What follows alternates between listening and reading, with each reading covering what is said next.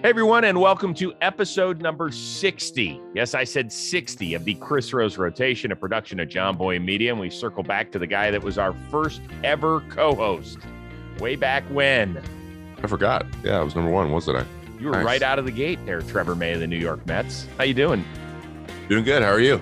I am great. Can you believe we made it 60 episodes so far? They haven't canceled us yet. I can't believe it. The beauty is no one can cancel you. You just keep doing this, you know? Okay. Even if John Boy's like, hey, take that out, you're like, no. And then there you go. I never thought of it that way. I like that. I think we have to hand out, you are the best athlete award of our Rose Rotation members after what happened a few weeks ago on your I'm not going to call it a failed attempt because it was such an amazing attempt. Yeah, no one was moving. I literally, like, look, if you look up in the corner there, VR didn't move a step either. Like, neither one, him or the catcher. No one moved. So I was like, oh, well, Jesus Aguilar, let's not give him extra pitches to see, please. That'd be great. I mean, that was an all-out sprint. How winded were you after that? I was just mad. I was mad I didn't catch it. I was running on a lot of adrenaline. I didn't care about the run at all, even though I don't run hard in any short distances ever. But yeah, I was just mad that I dropped it or didn't get there. There. See, I got caught between wanting to dive head, like straight up head first, like Superman style, or to slide. Like, had I just gone straight up, just forward and just went for it, I would have caught it. It probably would have looked awesome. As you were walking back to the mound, was there any part of you that said, oh my God, how much play is this going to get on social 100%. media? I knew immediately. I was like, content. I can't wait to post that later. See that little freeze frame right there? That's my display picture. Yes, it is. Yes, it is. It is excellent. It really is good. That's big man tumbling, by the way. That is. My wrist did not feel good after that either. I was pretty sore the next day. I actually didn't pitch because I couldn't catch the ball. But we got ice on it. We did a bunch of treatment the next day. It was like 80% gone. So, but I literally was down the next day pitching because my wrist was sore. I forgot. Did you ever play football? I did until 10th grade. Then I stopped. Baseball. Even though you were a monster back then. I was a big guy, but I was a quarterback, and our football program was like just hand it to our running back and stand there. So it wasn't very fun to be a quarterback for Kelso High School. So I was like, it doesn't really mean a lot to me. So we'll just play baseball during this time. That's what happened. Could you throw it all? Like, I imagine you could.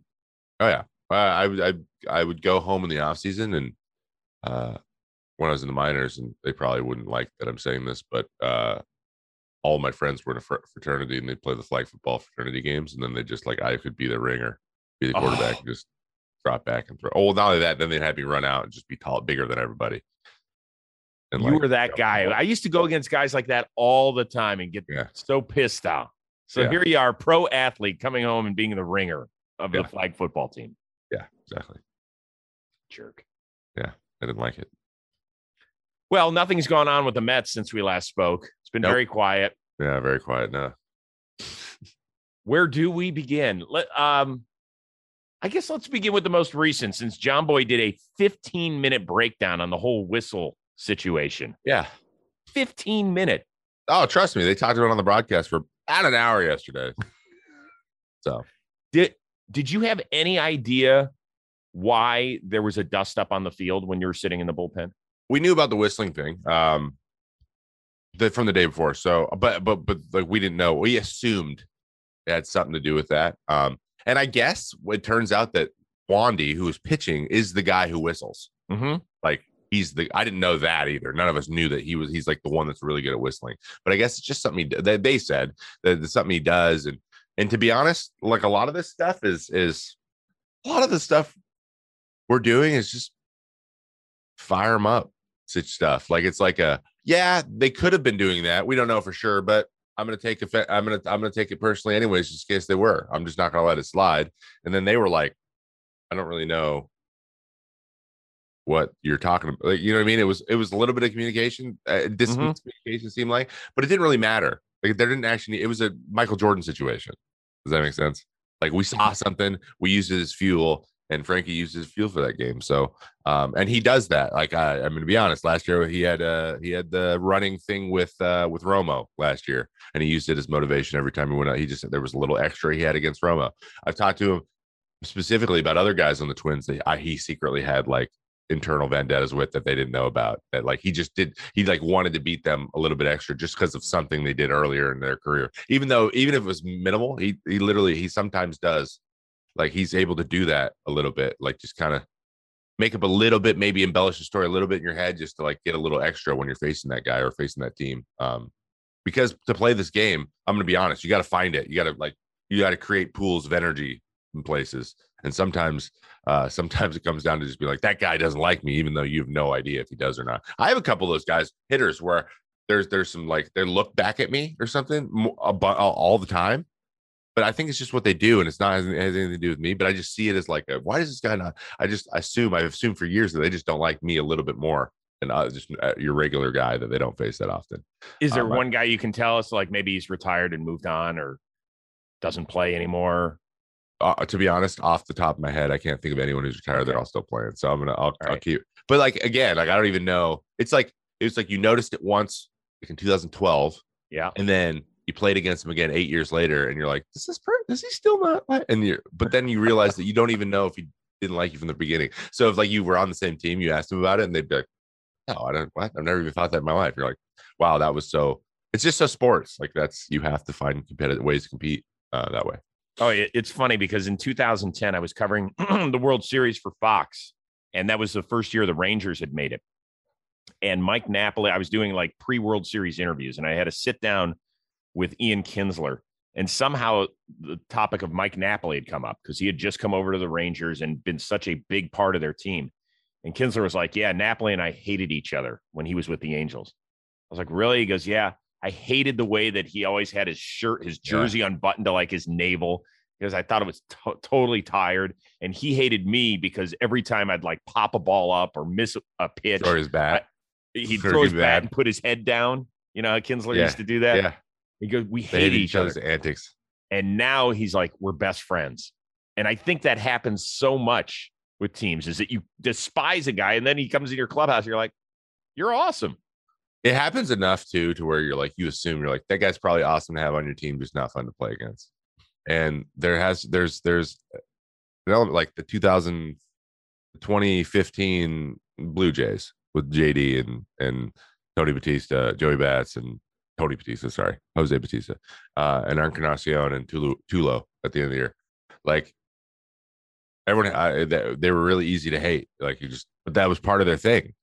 But again, any of those guys, like I've heard nothing but good things about. I played with JD, and I've never heard nothing but good things about Joey Bats and Encarnacion. Like they're great guys, like good leaders and good teammates, and but just together, that was their shtick. But I played against teams like that all the time. We used to think we were always like, with the Fetty Wap thing with freaking Kansas City, and we're just like, dude. But it was there, like we hated them because they beat us all the time, and then that was just part of like something you had to hear all the time when you played them. And it became synonymous with like getting beat by a good team. And so it's like we create these things in our head, guys that we're just like out on. And it happens all the time. You're like, I'm out on that guy. I'm tired of that. Like that's stupid. Walking around the mound, or guys you strut a little bit differently, or you're young, whatever. Guys who seem like, I don't know, there's some weird things that I key on, especially. I'm like, why does this? Like at very first, when I played against Stroh in the minors, I was like, man, that's a lot. That's a lot. But I love Stroh. Like, and to be honest, as I've gotten older and realized like how purposeful all of it is, like I'm all in on it. Like, do whatever you want. Like, I used to think that there was a way that you had to do things, and now I'm just like, whatever makes you happy, man. Because this game, like, if you're out here just doing things to do them, just to like fit in, like to maintain the quota, the game will eat you alive. That is something that I have learned from New York City, 100%. Well, but it's interesting because I think a lot of even a half generation up from you will look at a guy like Marcus Stroman and be like, God, it's so tired. Like, I hate that expression. That's so tired. You don't know what's going through his brain or what he needs to. Guys, what is he, 5'9", maybe? Yeah. And, yeah, well, I'm out there talking to myself all the time. Like, I could see people thinking I'm tired. And you just got to be okay with that. I guarantee you there's players who are like, nah, May's tired. I'm tired of that stick. I'm tired of his video game streaming. Like, it's irrational. It's not rational. But it's funny when you say tired, when you're like, it's just tired, you're like admitting that it's not rational. And that you're just, it's almost like a default mechanism, to be honest. It's a default mechanism. We're like, I don't like that guy. And you can find the guy not to like. And then now when he comes up, you have a little bit, you can go get a little extra against him. Sometimes you can do that with, especially like the young guys. I think that's big right now, like with Soto and with Acuna, and because they have lots, and Tatis, there are lots of swag and stuff. So there's a little bit extra. When you face them, because wow, they're really freaking good. They're insane players, but like it's just like a little, like denying the swag is also part of wanting to beat them, not just beating them. It's just extra. You want to do a little bit extra against those guys, but that's been here since the beginning of time. I'm sure way back, people wanted to punch Reggie Jackson out like crazy. You know what I mean? Start with the guys that played with him. Exactly. Like it's just, this is how you play 162 games this season, man. You go, you can even attribute it to the thumbs down thing. It was just another way to just be like, we're getting punched in the face right now. We got to, commandeer some of these things to be a positive force. All right, we got a lot to get to because you mentioned all of it right there, but let's keep going. Did it enter your brain at all that if things had escalated between the Mets and the Yankees, sometimes you got to find the guy your size to go fight? And I look at your team and it's like you and Familia, and then I look at their team and it's like Judge, Stanton. They've just got some monsters. Like, who would you have had to line up against? I'm probably trying to be a buffer between Judge, Stanton, and everybody else. Unfortunately, Stanton's one of the fired up guys too. You don't want that guy angry. I actually joked with Hand. I was like, Hand, you were getting ready to blindside him, right? Like, just in case. He's like, absolutely not. I would have bounced off that guy like a. I'm like, you had the angle though. He turned around, like you had the blind side. You could have made the whole thing go. And he's like, I'm glad I didn't, because I just gave it. He's like, I wasn't really in a position to tackle the guy that just, I'm like, I knew you weren't gonna, but I just think it would be funny. I line up with those guys. It's funny though. I quietly outweigh them. So, all right. No, you don't outweigh Aaron Judge. Probably not Judge. He's probably got 10 pounds on me, but I think he's like 6'8", 260. I'm 252 pounds. So are you really? I outweigh Stanton. He's like 240. I'm a very, very dense person.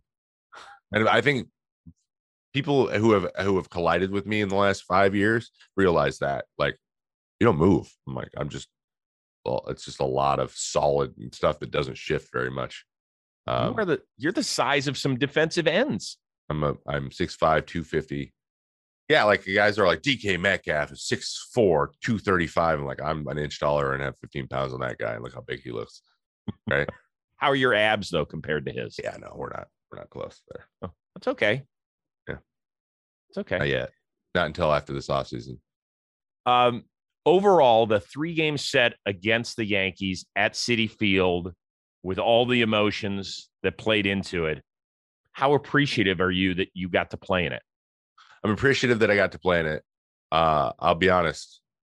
I had a really high stress level going, like just in general. Like I was just kind of like for a couple of days going up to it, because we had a pretty stressful road trip where we needed to win every single game. Mm-hmm. And I was going into pretty much every time I pitched, it was just like, no room for error. You got to get out of this, or you're gonna get decimated here. And so there was a lot of like brain energy going into that, and it was to the point where you're like, there's no way to calm myself. Like, it's really hard to explain, but I made sure when I ran out there, and like I really took in the before the game stuff, ceremonies, took in like the crowd and stuff, because that is like the pinnacle right there. Mets, Yankees, with both fan bases can't decide who they want to boo and who. Some of the funniest, there were some of the most ironic like situations those games that were hilarious to me, and just not lost on us out there on the team, and on a lot of people, just like how boos were being shifted. Like, we want to boo our players sometimes. We also want to boo you guys who are booing our players. Like, no, you can't boo them. We can boo them, but you can't. Like, it was really funny. And I know a lot of that was happening. Like, people were having that, like, like, what do we do? But I made sure I took it in. And I'm extremely thankful, even though I did not get it out. And it was probably one of my more embarrassing outings I've ever had. That was like my biggest fear. I was like, let's not go into the eighth inning and let's do it. Like, and then it just started to build to that. I was like, it's just destiny.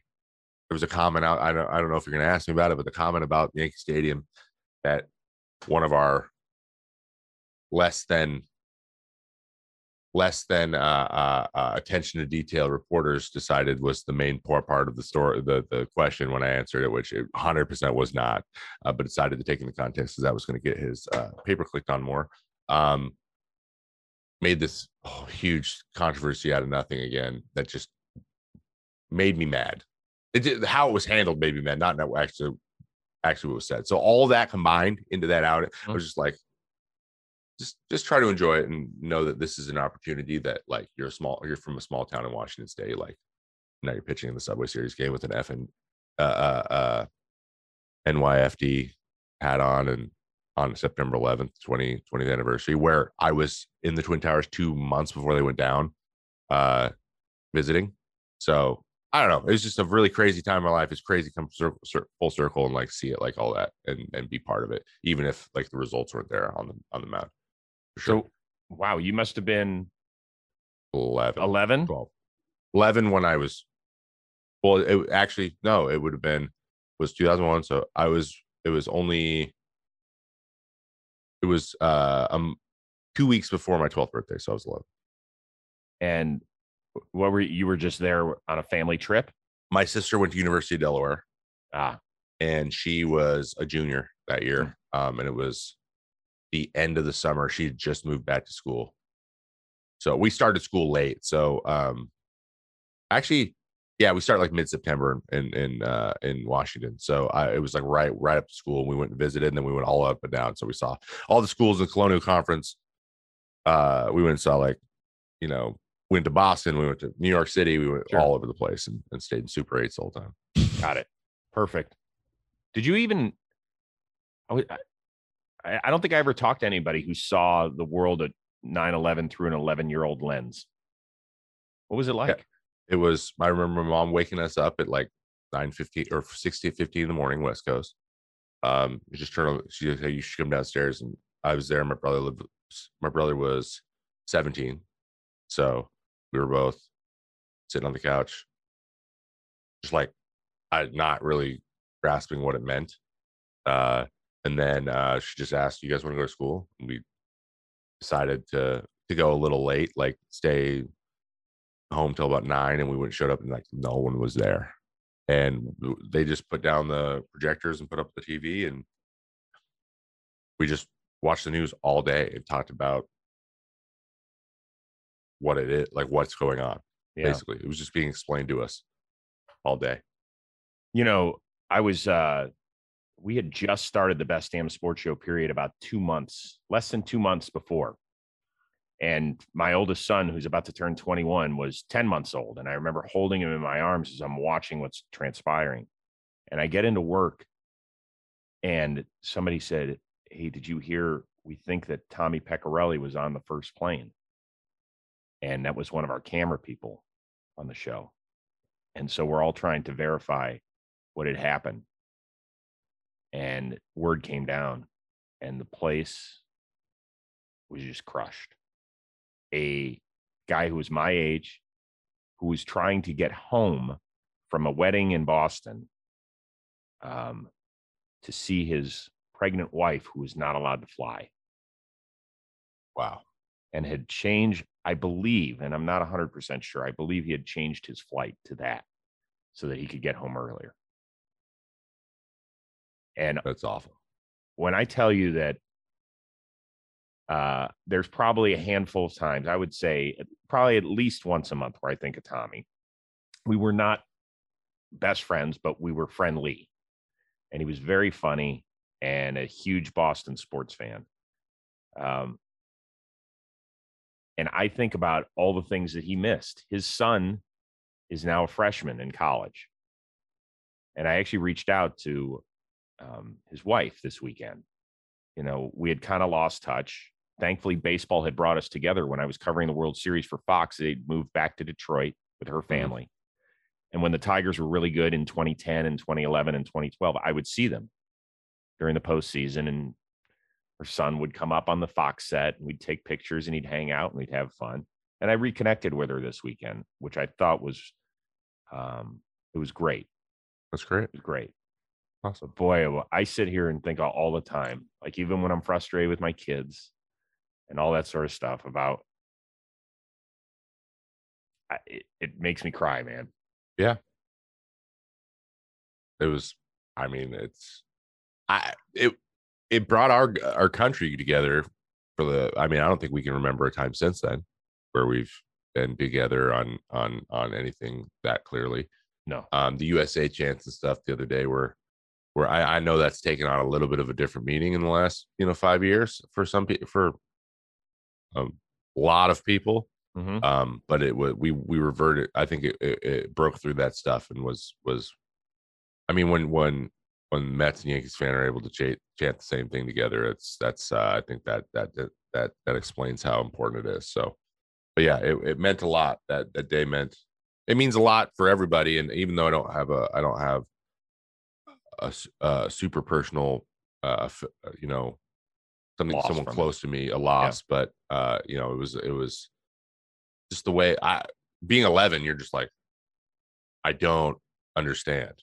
Yep. Like I know what happened. I just don't get how it was possible because of the way that it made you realize so many different things to grow up pretty quick. Mm-hmm. Thanks for sharing that. Let's talk about where your team is right now. As we tape, you are 3.5 out of the wild card spot, the last wild card spot. It's a lot of teams to jump over. Mm.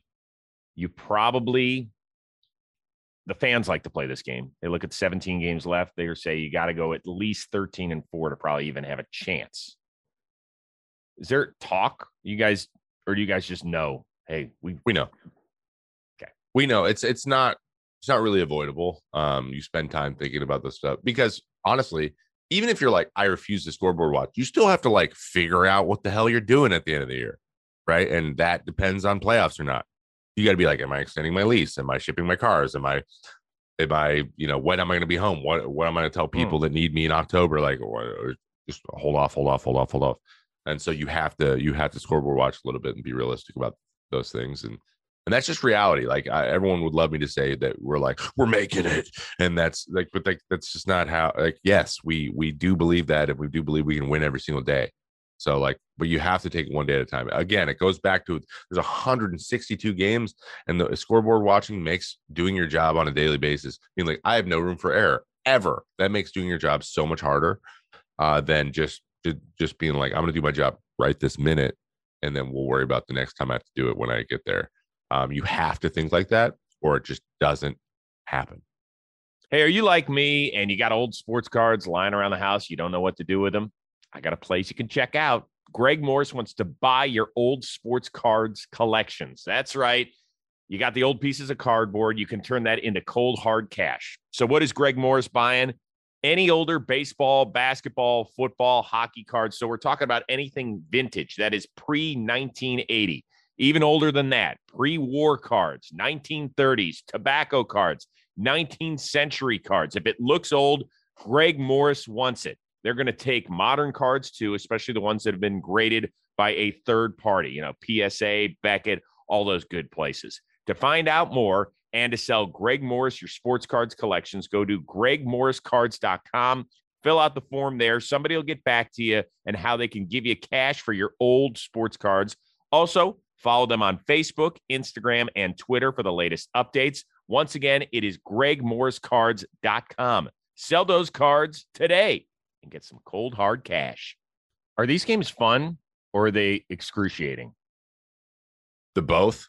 I'm gonna be honest, man. We're on the last Tuesday of the season. We're playing our 17th doubleheader, which is the Mets record by 8. So, to say things have been excruciating and just exhausting and just beating us down through the whole season is an understatement.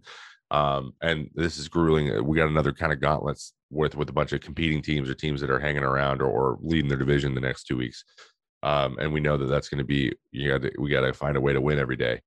And that's been exhausting. But the Yankees, I'm going to be honest. Like I said, mindset wise, like there was just a lot of like, let's go find some energy somewhere and figure out a way to like get our adrenaline going here a little bit more here and finish the season strong and see where we're at. But that was easy this weekend, really easy. Like that, I've never been just watching a game on Sunday. Never been so freaking hype. Like, my God, that the Lindor coming up, and he's been getting pretty regularly booed. At least 2 of his bats pretty much every game, unless he was 2 for 2 or something at that point in the game. He could go a whole game without getting booed. But he's getting booed regularly. And again, just disclaimer, I am not saying stop booing him. I'm just saying he is being, okay, I'm just making a statement. I have to be clear about that stuff sometimes. So he is. And then he comes up, and then because of his at bat before and all the altercation and stuff, the Yankees fans were booing him so hard. And to watch Mets fans rise up and out cheer the boos for the guy that has been gently booed for the whole season, it was like not lost on me. I was just like, this is so crazy, and it could only happen here. And their hatred for the people that are booing their player wildly outpaces their disappointment in maybe how he's played this year. And then what happened? Then the best thing ever happened, and against a guy who's just not an easy at bat either. Mm-hmm. But him hitting that, by the way, it hit it directly over me. So it was like I don't know if you can see, but I'm like pressed against the glass in the bullpen, like just watching over, and just, I don't know if you can see it, but I'm in there. I'm pressed against the glass. No, you can barely see me standing there. And I remember yelling, "You're not going to get that one, Joey." And that was his clutch hype. And I was just so happy for him, man. It's how he did it in Cleveland. He ran off that energy. He is fueled by that stuff, which I think long term, for the 10 years he's going to be here, this is a place where if they give him that energy, he's going to come up with a lot of those type moments. Hey guys, we know it's not an easy topic, but let's discuss it like adults. We've done it before. We're going to do it again. If you need help with any form of ED, GetRoman.com is the place to help you out. You get a free online evaluation and ongoing care for ED, all in the privacy of your own home. It means no doctor visits. It means you don't have to get any sort of prescription and go to a pharmacy. They actually send it to you. A U.S. licensed healthcare professional will work to find you the best treatment plan. As I mentioned, if medication is appropriate, it ships to you free with 2-day shipping. Getting started, it's real simple. GetRoman.com/JohnBoy now to get $15 off your first month. Once again, it's GetRoman.com/JohnBoy. You get $15 off your first month. Go take care of this so you can take care of business, if you know what I mean. Because, and it all circles back to the booing thing, which it all comes full circle. You know, Plouffe and I talked a lot about this on Baseball Today, and I had zero problem with you guys doing this. Zero. Do you know what the biggest mistake in the whole thing was? Javier Baez being honest. Very, very That candid. was the whole thing that was wrong. Because if he just comes out and says, hey, you know what? It's just something we're doing to fire ourselves up. We haven't been playing real well, so we're just having fun with it. If he just says that, it's a non-story. Mm-hmm. But because Javi is so honest and said the truth of what it meant, because I imagine there's a gazillion. You guys aren't the first team to hear the boos from fans and be like, yeah, well, that fucking sucks. Yeah. Yeah. That's so funny to me too. Like, you're not, like the anecdote of, we're not getting booed, or this guy got booed. Okay. You know what I mean? Like, someone else getting booed doesn't make it better or easier or more right or rational or whatever you want to attribute to it. They're mutually exclusive, even though it's the same act. Like the whole thing, the one that just kept getting quoted over and over again, because I went on full PR mode for an off day, which I thought I did pretty good. But I kept getting quoted. Derek Jeter he was hitting 197 after 11 games. Oh, and he got booed in Yankee Stadium once. Same. Like, you're like, no, it's not. It's not, because you guys would never boo him for any length of time. You would do it once after something egregious for a really long time. Then you'd feel bad because he was just, but it was so funny that that anecdote was being thrown out. Paul LaDuca, an ex-player, also said, hey, we just went on a 10-day, we won 10 games on the road. We came home, we got 10 run by the Pirates, and they booed us off the field. We just laughed it off. I'm like, that's not the same situation. You just won 10 straight games. You're now 10-1 in your last 11. You feel a little bit different than we do. It's a difference. You know what I mean? Like, yes, I get it. Like, but you can't just laugh it off all the time, and don't act like you can, because when it happens over and over, the 50th time, you're like, I just want to play and I want to feel good. Like, I want to go out there and be like, man, I'm having fun. Like, you want that again. And you're like, just stop, just remove a couple things and I'll be there. And I can't remove them. Like, they're just in my face all day, and that gets exhausting. And I think that's the culmination. But I also think that this thing happens all the time in all kinds of teams, and they just never say anything about it. Right. Including the guys across town. They've done that a few times in the last few years. If some of the guys who are booed regularly will give it to each other because they know, they hear it, and they just poke fun at it. Be like, who that? Look at me. I'm doing it. Like, that's what it is. It's using what people say we boo because we want you to play better, like as if it's more motivation and you need that or something. And then you say, okay, but this is actually how I use that as motivation. I do that. It's mine now. I own it. Like, this is part of who I am. I'm going to be booed. So I'm going to use that as power to continue to get better, instead of just like being crushed underneath it forever and not being able to play well. Get over it. It's always been a fascinating discussion for me, because there's always the jerk who wants to call names and all that stuff. I put them in their own category, but then we as fans feel like we want to have a voice. Like we would way much rather cheer than boo. But how do we let you know that it's not?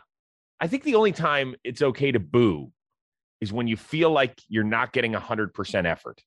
I feel like that's the default. And I feel like different places are going to have different standards. I want to say this. Boo as much as you want, as long as loud as you want. Just know that there's going to be different implications on different things based on where you are and what you're doing. That's just the way it is. If you're like, hey, we should be able to boo whenever the hell we want, I believe you should. I don't think anyone should change anything they're doing.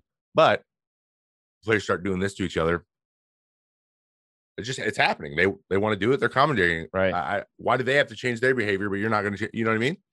It's just just let people be who they are and take it for what it actually is supposed to be, and do your best with it. So that's the thing. I want New York fans to continue to be exactly who they are, and I will take the steps to remove the noise that I need to take to remove the noise on my end, because asking them to change is, first of all, futile, and second of all, they shouldn't have to. It's their identity, and it's probably the thing that fans here have the most pride in is their ability, or is that, like, we tell you our feelings immediately, and those feelings might just absolutely freaking 0 to 100 both ways within instance several times a game. That's just what's going to happen, and that's how it should be, and they shouldn't change. And us as a player group and as an organization should take steps to, like, maybe just sand down the edges that are being bombarded in our face all the time, and make it a little bit easier. Even though that stuff's still happening, everyone should be. It's a win-win at that point. I feel like. Did you guys have a meeting? Because Alderson said we're going to talk about it. Yeah. Did you guys have a meeting? Yes, we did.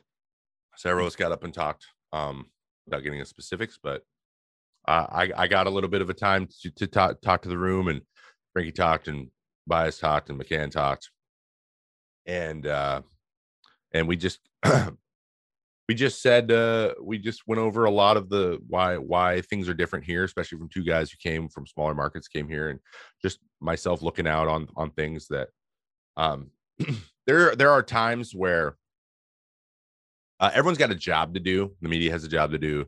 Like you said, fans want to feel included to an extent. Some fans want to feel included more than others, right? Like they want to be more part of the decision making process, whether or not they have expertise on the subject or not.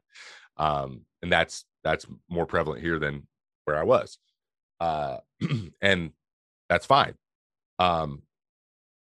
But at the end of the day, there are certain types of input that you have to really take to heart, and others that you got to kind of just nod at and go. And sometimes you can't let people who actually don't make decisions run stuff, or run your brain, like run where your mind's at a lot, or be like living here. And Yeah. we have a little bit of media and stuff that we give a little bit too much time a day in terms of just like when they write stuff that's just like inherently stupid, which happens there, and they know who they are. So I don't need to call anybody out, but they're not trying to hide it or do better. They're just, that's who they are. And that's what they're going to do to get people to click on their tweets. So, and that's, again, another thing that's just doesn't need to change. It's not going to change. No one's going to take any sort of, steps, and that's fine. It's just something you have to navigate as a player here. But we just talked a lot about how we can control noise and narrative. And sometimes noise and narrative gets a little out of control, and we have ability to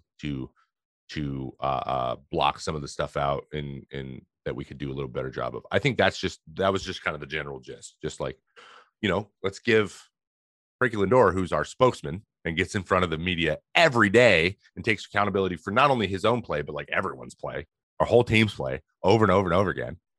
And that's exhausting. Maybe we could limit that a little bit. Like, sometimes he doesn't need to be accountable for stuff that's not his thing to do. Maybe take it off his shoulders for a day, so he gets a day to not think about every problem that we all have, everyone's problems. He can just worry about his own.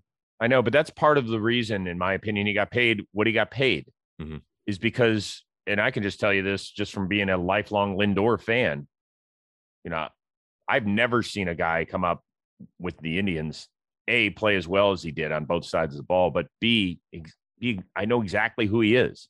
Yeah.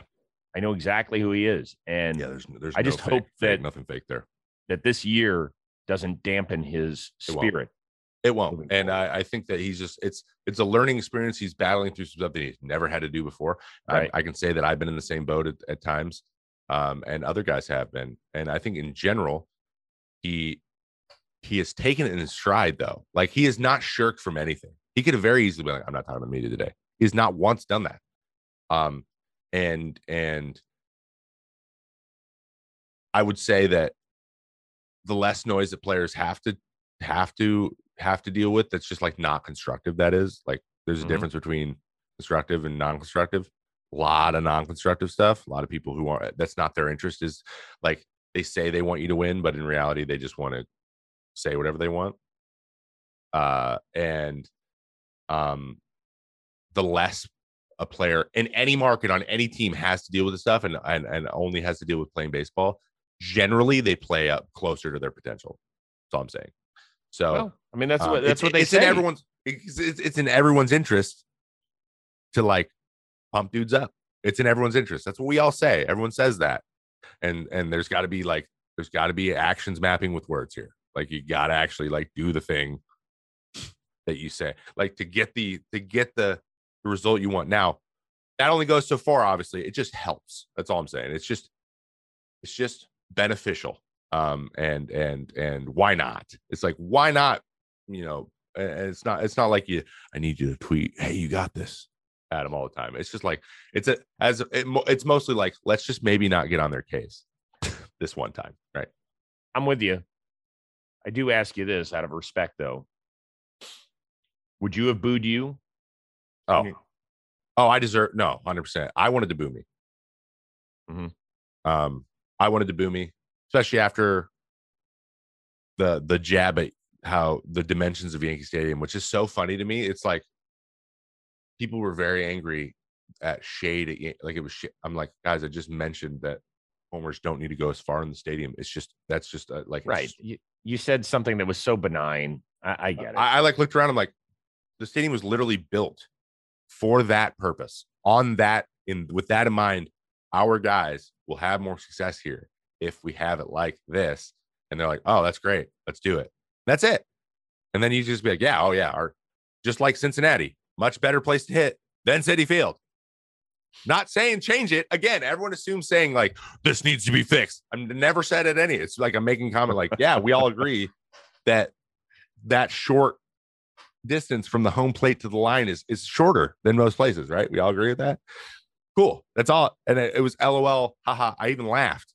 He didn't take it as a joke. He took it as this is going to be my highlight or my headline. And then of course what happens? And that same person, you know what he asked me after the game? I don't know if you knew this. I got asked 2 questions after the game. I've talked to the media 3 times this year. Okay. Once on opening day. Once like in the middle of the season somewhere in today. So that means I've been doing generally my job pretty well for the whole year. If you don't talk to me that much. I got asked, how do you think your outing went? Great. I can answer that. What wasn't? And then the second one was, would Judge's homer been out of Yankee Stadium? No. Did somebody really ask that? The same guy who wrote the article. And he goes, the fans would have asked me to do it. And I said, I don't care. But what I actually said, I'm like, yes. I'm like, let's do the math. 413-foot home run, 340-foot fences. 73 feet. Yes, it would have been 73 feet out. It was hit very hard. And it was a terrible pitch. And that guy is really, really good, as seen by what he did the night before and also what he did yesterday. He's a very, very good clutch player. He hit it, and I was like, well, F me. I really, really wanted it to be just popped up, but it wasn't. And that's it. But would I have booed myself in that situation? Yes, especially playing the Yankees, especially in the Subway Series, especially being up by 3 or 2 and blowing the lead, especially on September 11th, 20th anniversary. All of those things would not only would I boo myself, I would have booed myself hoarse. Like I would have booed myself to where no one had voices anymore. That's how mad I would have been. And I deserved every ounce of that. And I deserve it every time. So I don't think they are struggling on when. I think they do always boo at good times. It's just like you can make a case every time. Does that make sense? Yeah. But sometimes you just like need to F up and be like, well, let's move on.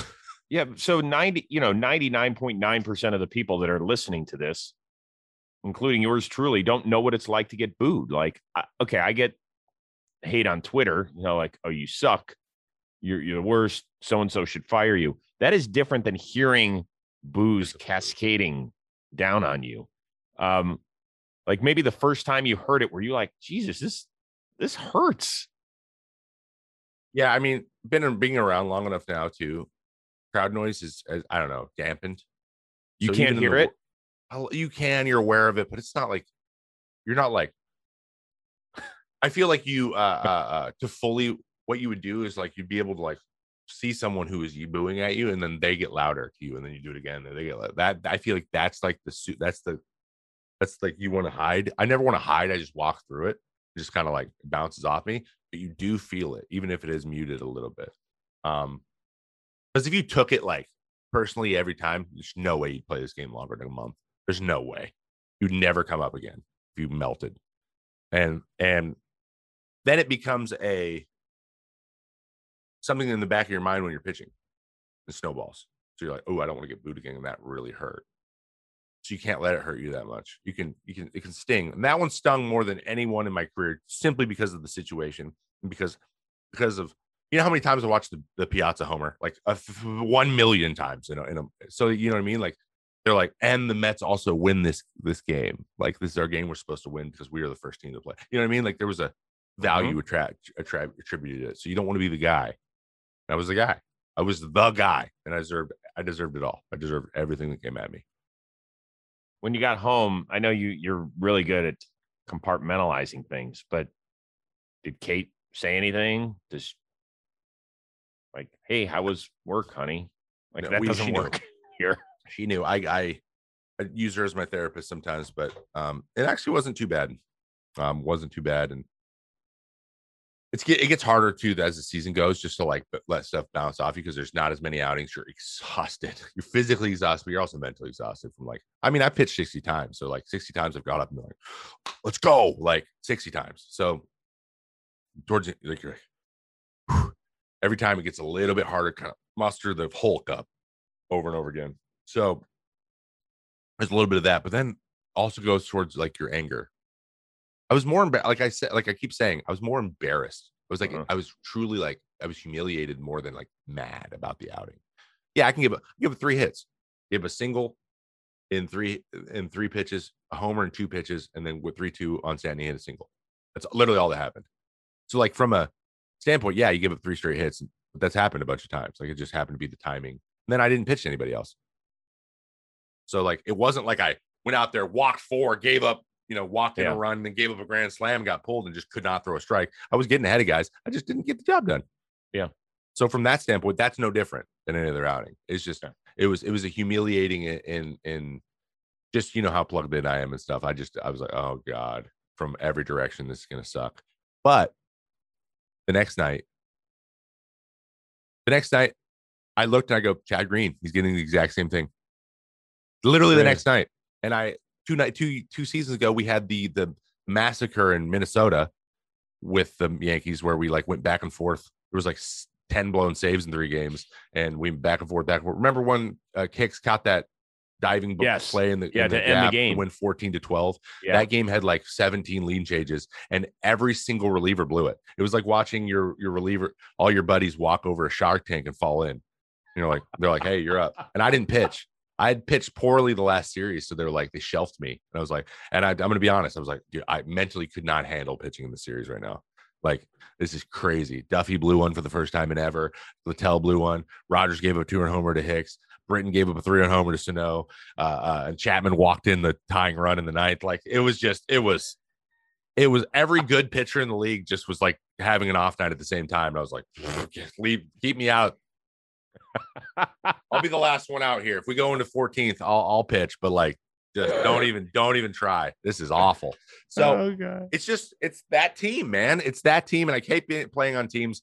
I keep playing on teams with like added significance to their matchups with the Yankees, which is a lot of brain energy, but also just so fun. So I'll finish with this because I can see it wearing on your face. Is this the most tired you've ever been? Yeah, I'm very tired. I'm extremely tired, but that has to do with turning 32 in 9 days, being in season 15. Like, it's not like I've, it's just, this is all that's going to happen. And New York. And it's New York. Well, New York's got most to do with it. And it's just takes a lot. Everything. I say add 30% onto anything you need to do. Getting groceries, going to the field, flying anywhere, going anywhere, traveling, coming back.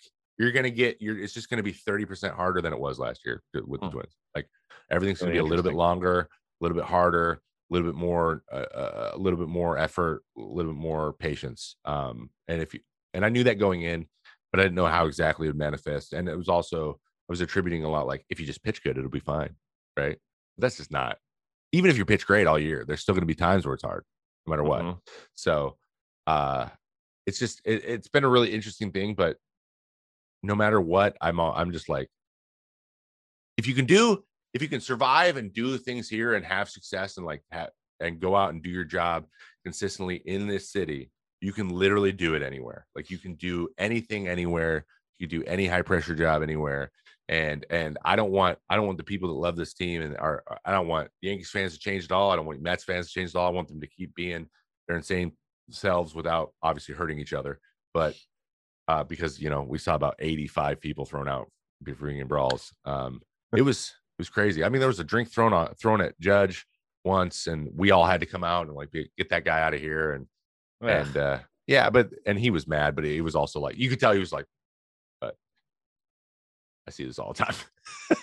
I see the other team getting thrown at literally every game. So, but it's so unique. It's like it's something I'll always forget and like, or always remember. Sorry. And when I have kids, I don't have any kids yet.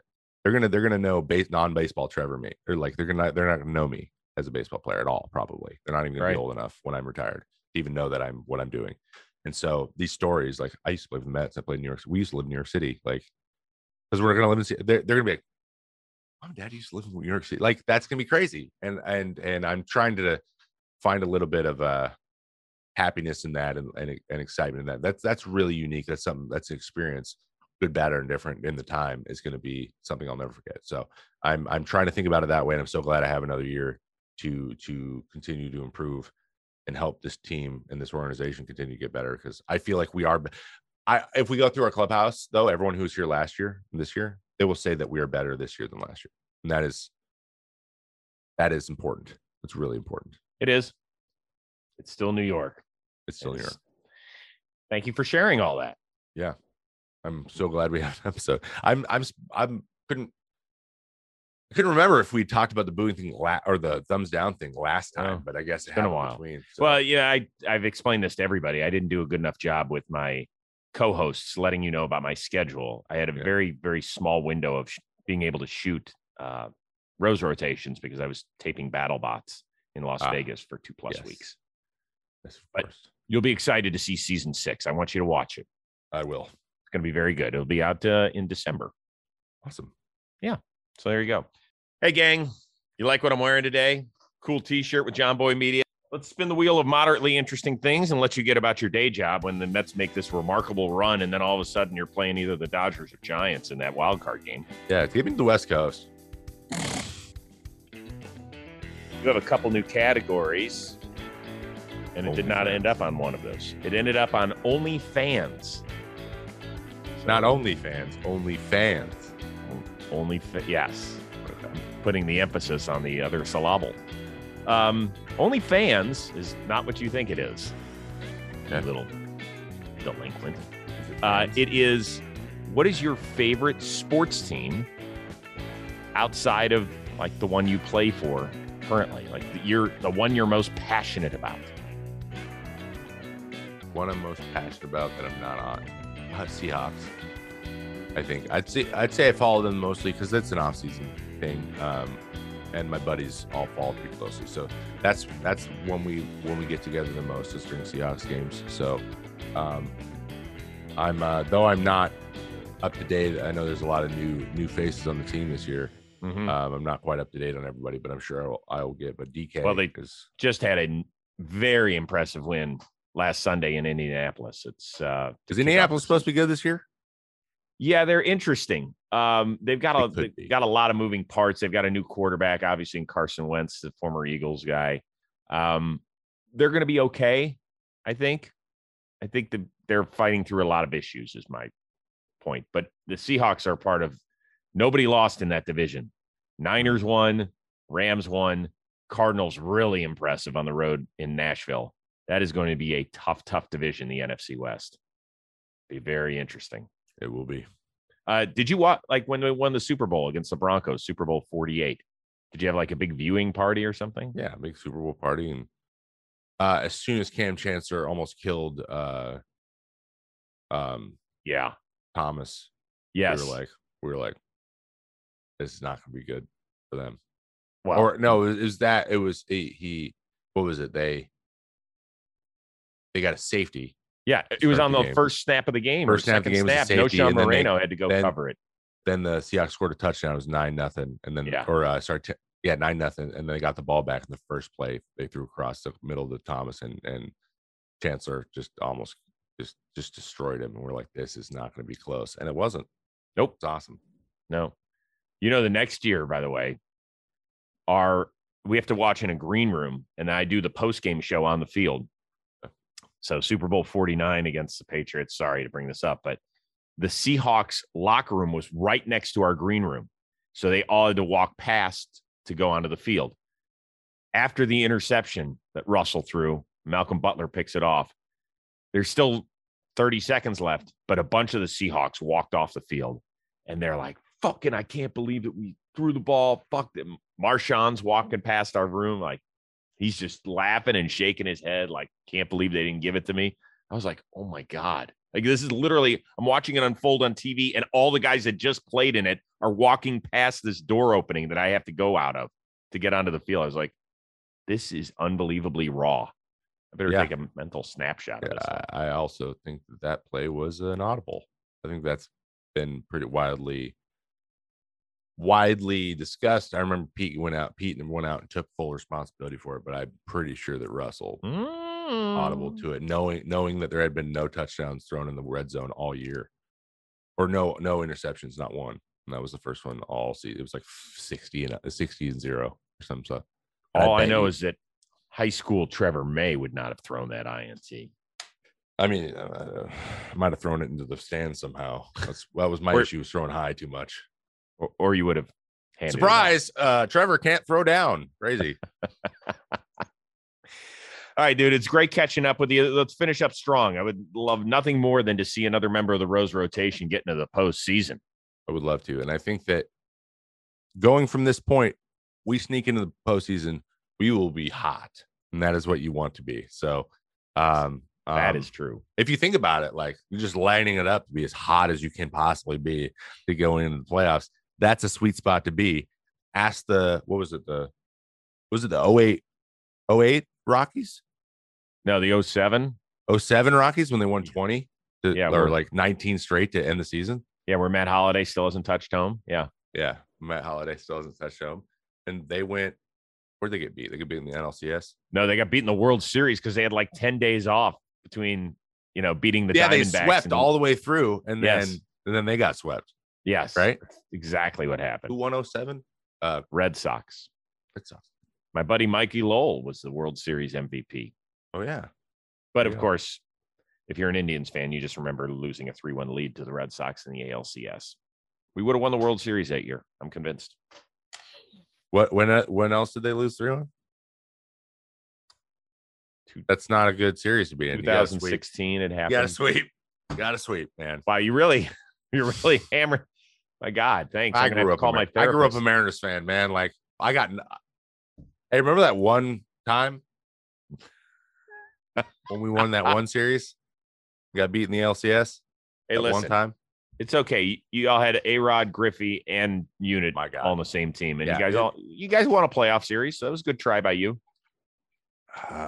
We didn't win when we won 116 games. I know. Didn't beat in the LDS. I know. That stuff. Was that the Yankees too? I think. Yes. Oh my God. Yeah, Clemens had a game. I have a special relationship. With the Yankees. I played for the two teams. I'd say that dislike play. Well, no, I don't think the Mets actually do. It was weird how downplayed the players here were. Like, it's whatever. It's not really. It doesn't really mean anything, but it is both of our fan bases. It's big for them. But for players in Minnesota, it's the win-loss thing. So it was different. It was on you. It wasn't your fan bases. It was you guys. But it is a little bit less. We fed off their clashing to clash. Does that make sense? But it's not like inherent, I don't think, as much as it is in Minnesota, which is weird to say. But I'd say that I was watching the game yesterday and they were talking about the stats. It was like 108 and 38 against them in the last 150 games. That's mind-numbing. Yeah, that's a lot. All right, bud. Hopefully we'll catch up at some point, maybe during the amazing playoff run by the Mets. Yeah. And if not, no matter where I'm at, what's happening, whatever, I'm going to be doing all kinds of this type of stuff, even in November and December also. So if you need me, let me know. I definitely will. I appreciate you. And I appreciate you guys for listening and watching and consuming everything here on John Boy Media. Special shout out to our editor extraordinaire and our producer, Robbie Scirocco, and our summer intern, Alden Stone, as well. Thanks for tuning into the Chris Rose Rotation, a production of John Boy Media.